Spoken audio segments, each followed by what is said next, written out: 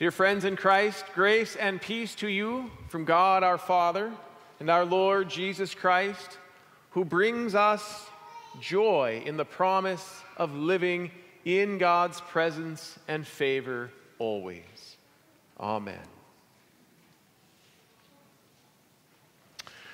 Well, way to go. Nice job. You did it. I'm so proud of you. Words of affirmation and congratulations uplift the spirit, don't they? They lift us up because they give us the knowledge that we've done a good job and probably get us thinking that we are good because we have done a good job. We appreciate that we are noticed for being good for something in the world. And maybe even we might think of ourselves as lovely and lovable for a time. We like people to notice when we do good, right? So much so that we even crave after it. We look for these kinds of words that tell us that we're on the right track so much that we don't just merely do a good job at things that we want to do, but we also don't stop until somebody says, "Hey, I see what you did there." We always want to be noticed and affirmed for doing good. We seek affirmation, we crave praise, and we do all that we can to hear that we are right, because somewhere deep inside of us, we live with these doubts, a deep sort of doubt about our worthiness to exist at all. This means, of course, that affirmation and recognition are not just nice things that we want, but they are, in fact, like food and water and shelter, basic things for life.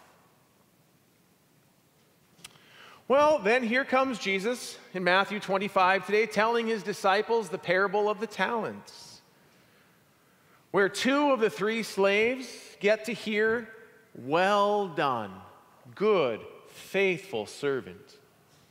Precisely the kind of words that we all long to hear. "Come, enter into the joy of your master," is exactly the kind of invitation that we wait for, that we might spend a whole lifetime and career waiting to receive. Here's your plaque. Hang it on the wall. Show it off to everybody. You've done a good job. Well done. And yet, oddly, even though there are 2 instances in this parable of these exact words, when I hear this parable, I'm probably a bit like you. I don't feel affirmed and secure, but rather I get awfully nervous. Why then does Jesus' parable of the talents produce all this fear and anxiety in us? Well, you know, it's the 3rd slave. He ruins it all. Affirmations truly are that puny, you know. It could have been 15 affirmed slaves and it wouldn't have mattered, because as soon as you come to the last one who gets judged, all the affirmations go out the window. That charge of wicked and lazy casts a dark shadow over all the affirmations, and we begin to wonder, am I being affirmed or judged?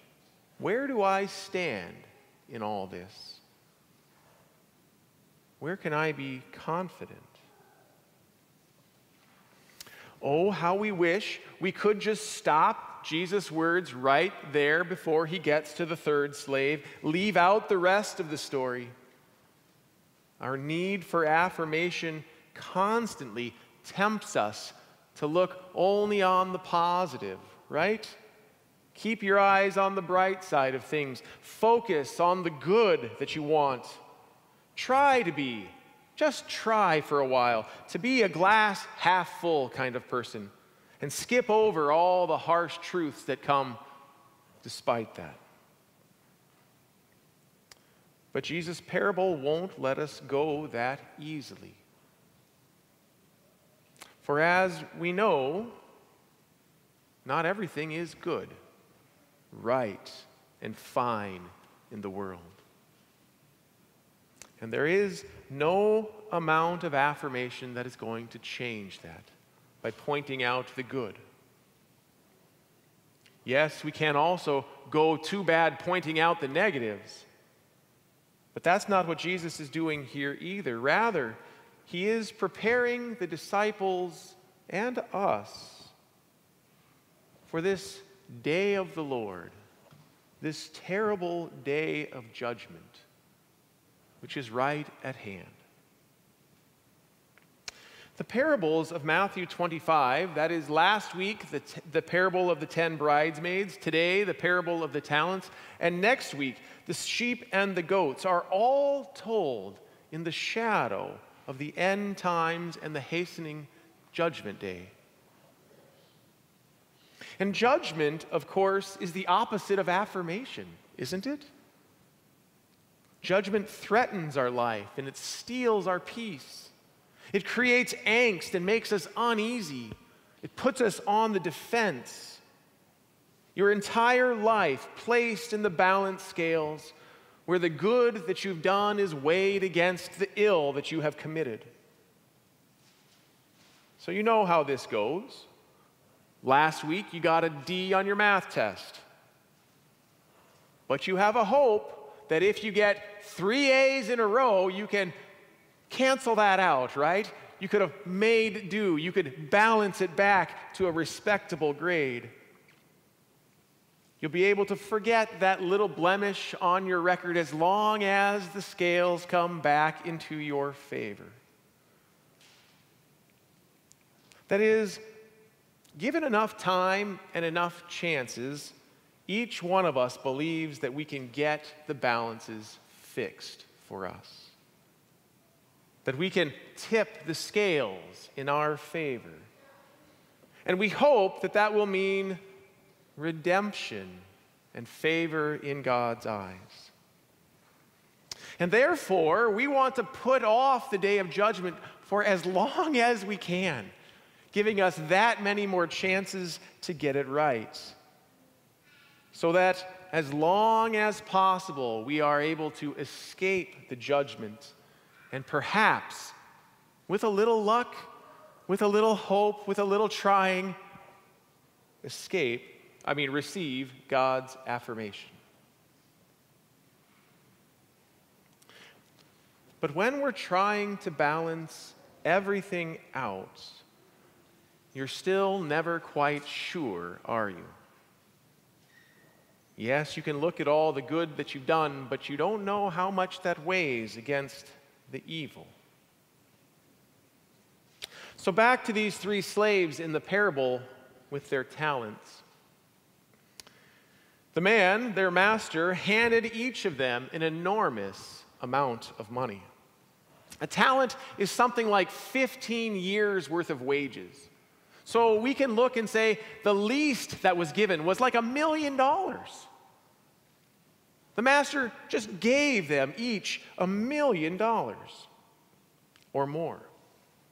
And then he left, leaving no instructions or advice how to care for his interests.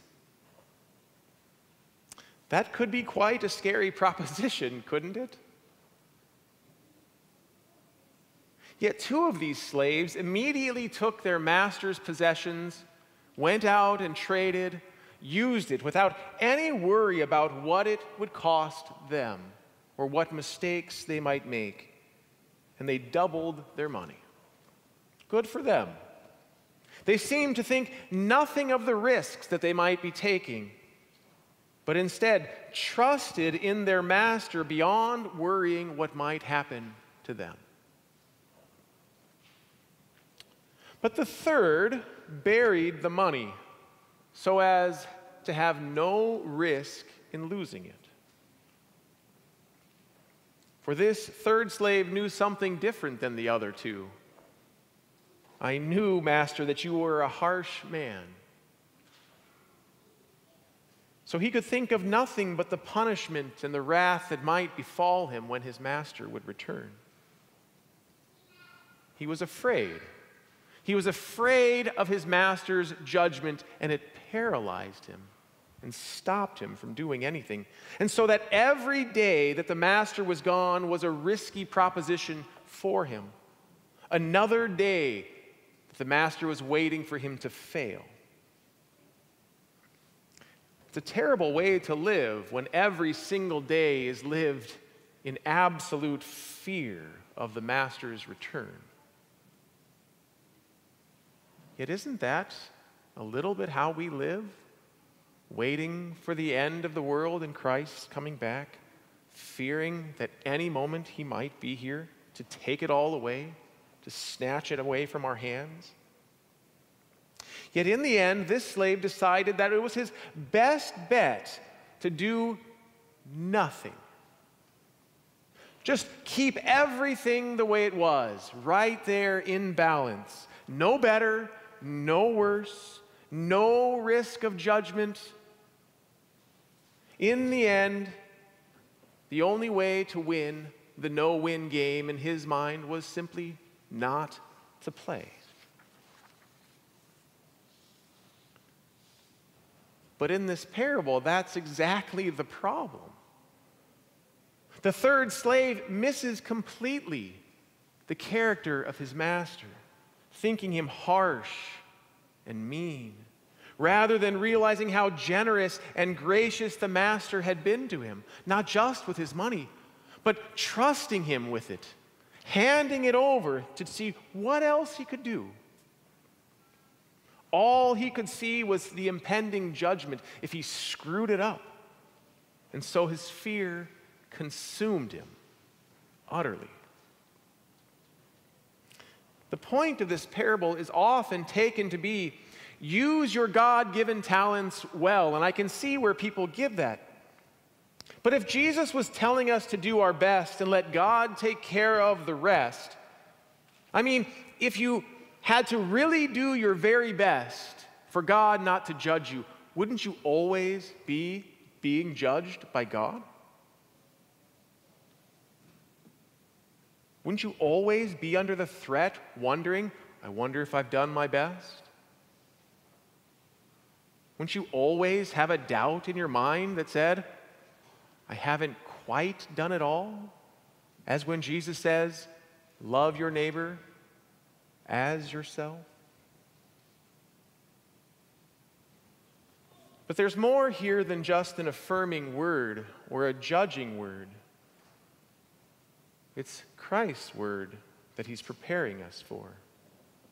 For Jesus' parable instead invites us to get off of the balance scales, to put aside our need for being affirmed as a basic human right, and check our fears at the door by trusting in God's generosity and grace. For it won't be much further into the Gospel of Matthew to the foot of the cross, where Jesus Christ will give himself away to take on the sin of the world, where he himself will be handed over and cast out into the day of darkness in order to save those who are enslaved and trapped in their fears and death. That is, he is giving us something other than bouncing or balancing between affirmation and judgment. Jesus is giving them a promise that there is no place that God's grace will not go to save them from the weeping and gnashing of teeth in order to bring you to life in the joy of your generous master. So from now on, when your fears try and consume you, and your affirmations fail to give you this peace, and you feel the threat of judgment all around, stand on Christ. Be bold and cling to his promise. For you have Jesus Christ as a Savior. He is your hope and your righteousness, your helmet and your breastplate, protecting you from judgment and wrath, and granting you eternal life. Amen.